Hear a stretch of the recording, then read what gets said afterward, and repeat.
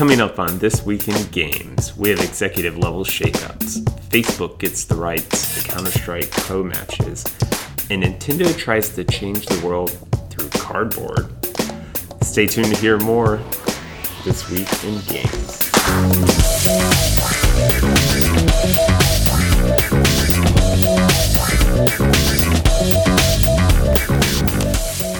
Welcome to another episode of This Week in Games. It is the third week of 2018, and I'm Eric McConnell, and I'm here to break down all the game news. So this week was a pretty slow week, with one exceptional news piece that dropped. Nintendo reveals a cardboard project that is mind-blowing and is looking to change the world. So if you guys haven't checked out the trailer, I'd advise you to stop the podcast right now and go check it out. Basically, Nintendo is launching two cardboard sets. One is a variety pack and one is a pack specifically for a robot game.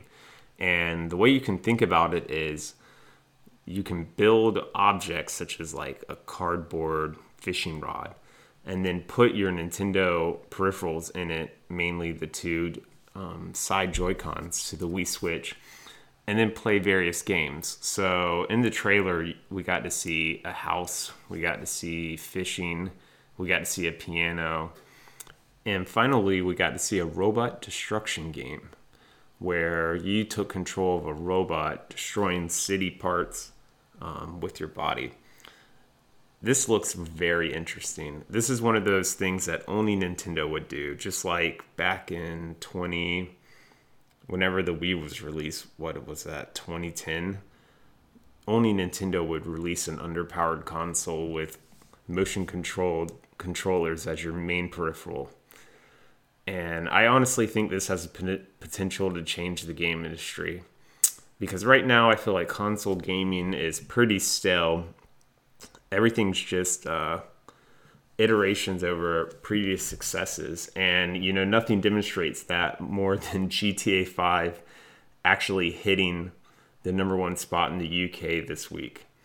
So it's the 14th time since 2013 that GTA 5 was the top earning game in the entire UK, and that honestly just points to a lack of development or evolution that we've had in the game industry.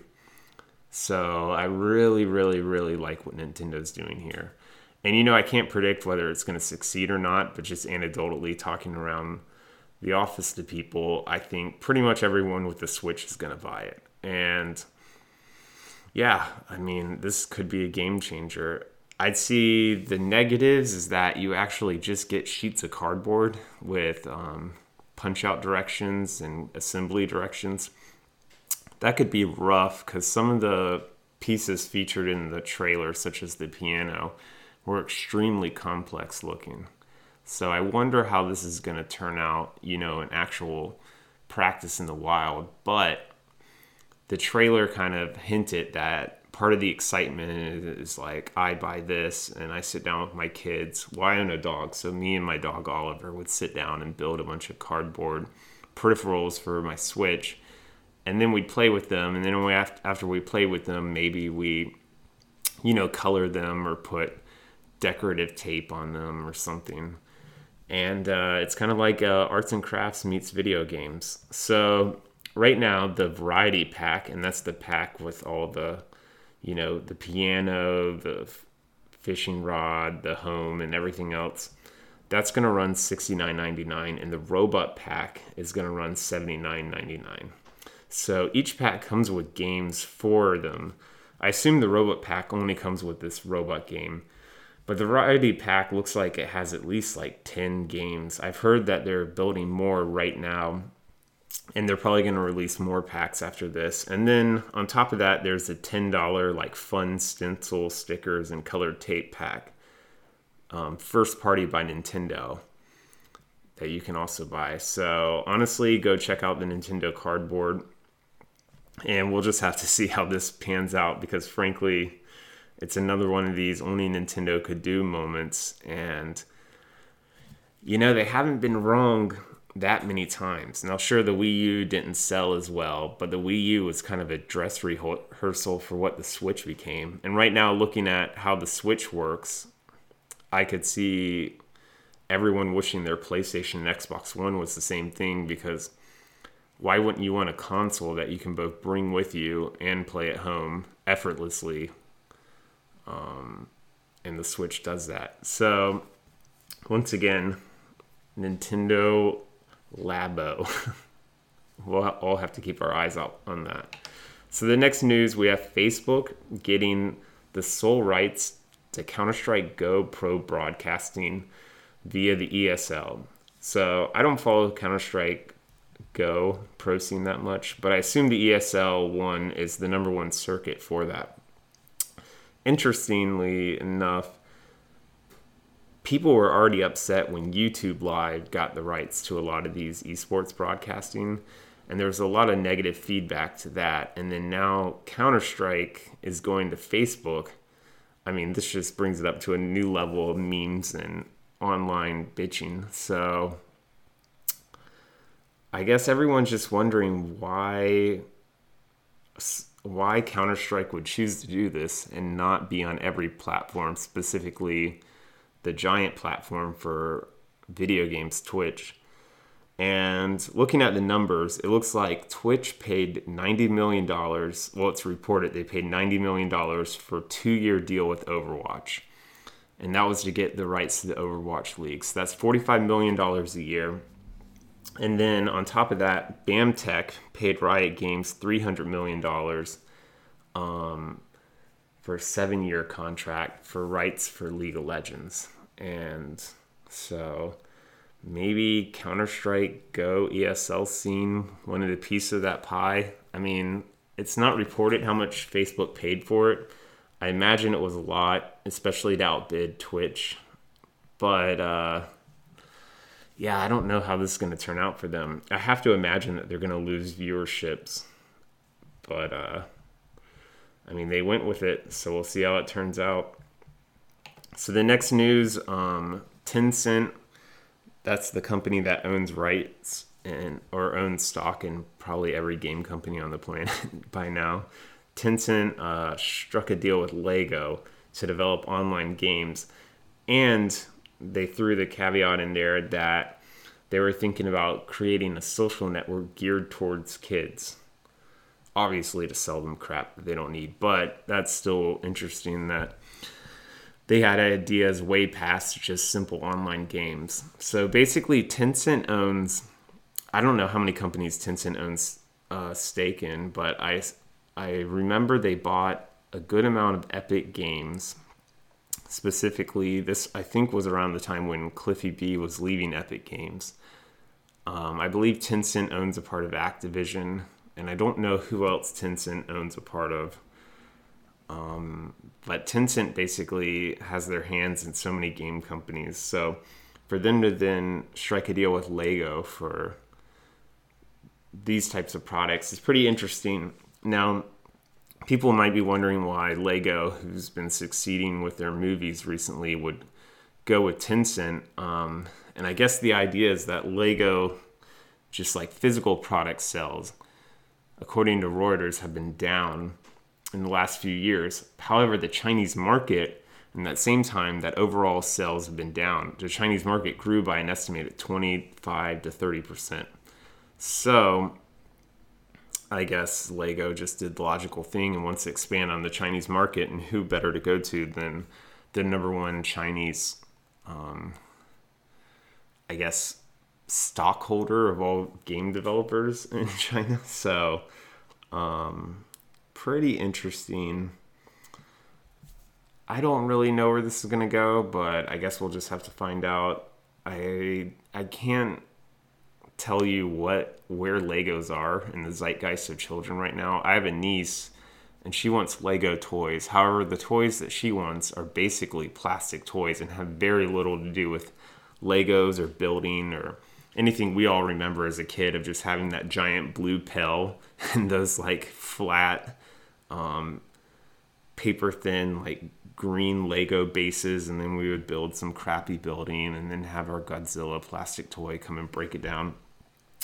I don't think kids do that anymore these days. When they're buying Legos, they're buying like Ninjagos, which are basically full-on action figures. They're buying these There's a dragon series around like fairies and princesses and dragons, and those have very little building in them. They're mainly just like action figures and already created plastic models.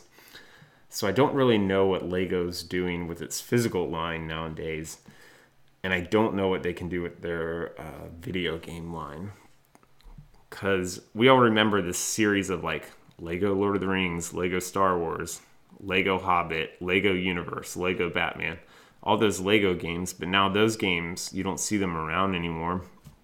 So, I don't know, I guess maybe they're trying a different route with that. All right.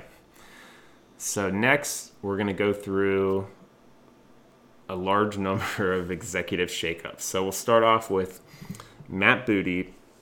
He's the head of Minecraft over there at Microsoft. Remember, Microsoft bought Minecraft for $2 billion.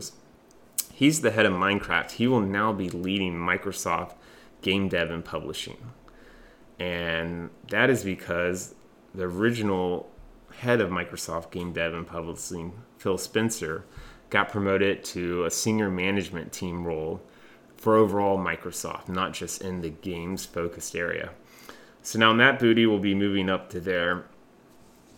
I have no opinion on either of these guys. So it's just interesting to see Microsoft taking gaming so seriously that they promoted the head of the games division to senior management, which is like senior vice president kind of level role. And now the head of Minecraft is moving up to take his spot. And I guess it makes sense because Minecraft is still arguably the most successful game around. You still see it on the top grossing for iOS and Android. All right, so next we have former Pandora executives heading to Twitch, 3 of them to be exact, and one of them being the COO of Pandora. Now, that's a pretty interesting move. Let's see. I still use Pandora. I don't know how many other people use Pandora nowadays, but I'm curious to see what they bring to Twitch, because right now Twitch seems like it's doing pretty well. So I'm curious to see what Pandora, who from the outside looking in is now like a 3rd or 4th tier music service, what these executives can then bring to Twitch. And, maybe it's more a more cohesive corporate structure. Maybe Twitch is trying to create their own like algorithm for mapping your likes and dislikes on streams and then give you recommendations. I don't know. But that's a pretty interesting move, because I personally, even though a lot of people see it as streaming media, I see that as a completely separate job change, because the rabid video game fans of self-produced content and their communities are way different than whatever you experience at Pandora. More news, Jade Raymond of Assassin's Creed fame over at Ubisoft, formerly at Ubisoft, joined the Academy of Interactive Arts and Sciences as board of director. And finally, we have Jim Ryan is named deputy president of Sony Interactive Entertainment. Once again, just more, this is a slow week, people. So I'm just really, trying my hardest to find entertaining stories. So the biggest executive shakeup this week actually is Eric Hirshberg is leaving Activision. He's the CEO of Activision Publishing. And I believe, don't quote me on this, at one point he was the 2nd highest paid CEO in the world at something like $68 million. So this guy actually has quite the legacy. He was around when Black Ops ships, and as anyone around back then remembers Call of Duty Black Ops being like a game changer and how marketing campaigns are ran. I mean, you saw it everywhere. Everyone on the planet was talking about it. And it was kind of just one of those like unifying games that so many people of all walks of life bought the game and then played it online. Yeah, I mean, I have to imagine he's probably leaving just from, I mean, I can't imagine he was forced out. So I have to imagine this has to be his own move. And he's probably wants a break and then maybe move on to some passion projects. Who knows? But, under him, Activision, launched Black Ops. Like I said, the Call of Duty franchise, exploded.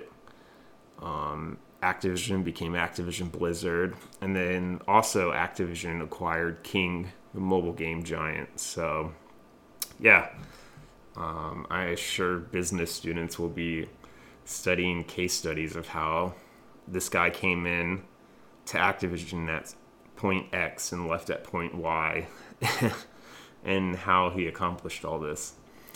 So, in other news, there's a new cryptocurrency, or at least how they're selling it, called, it's a cryptocurrency and a digital store called RoboCash. And basically, their whole thing is that you buy games very similar to Steam via a special cryptocurrency they developed. And then you can sell the games you bought and receive up to 25% of what you spent on the games receive it as cryptocurrency. Now, I have a few problems with this. First of all, the whole marketing campaign for this is as if it's some new cryptocurrency that allows you to get money for your games. The cryptocurrency has nothing to do with this. I think a cryptocurrency like this, I see it as a few things. First of all, I see it as a giant scheme for the developers to make tons of money, because obviously the people who create a cryptocurrency in a lot of situations get the most shares because they mine the easiest to mine shares from the beginning. Second, the cryptocurrency probably isn't where their money is. The real money is trying to take out Steam. Now, they offer developers getting 95% of the sell themselves, whereas Steam right now is about 70%. Same with iOS and Google Play Store. So that's a great news for developers. However, I think, trying to create an online store based on gimmicks and digital currency, I don't know. It doesn't breed confidence, and that's what people need in these online stores. Is they need confidence. These guys also want to acquire games to sell that are DRM free, and they have a few more caveats on the games that they're looking for to sell. I think it's going to be pretty hard for people to come on board with someone who's pushing a cryptocurrency, games that can be resold and bought at any time, and the fact that all the games are DRM free. So I don't really think this is going to take off, but it's interesting. The other interesting part, besides developers getting 95% of the sell, is they claim people who resell it only get 25% of the value, because obviously their store, RoboCash, will get a large chunk of that, but they're also going to pay developers based on the resell. And I think if GameStop would have did that many, many years ago, they probably wouldn't be as hated in the game community as they are now. So maybe that's the one good idea that comes out of this, but developing cryptocurrencies for online video game stores, probably not the best idea. And that's it for this week in games.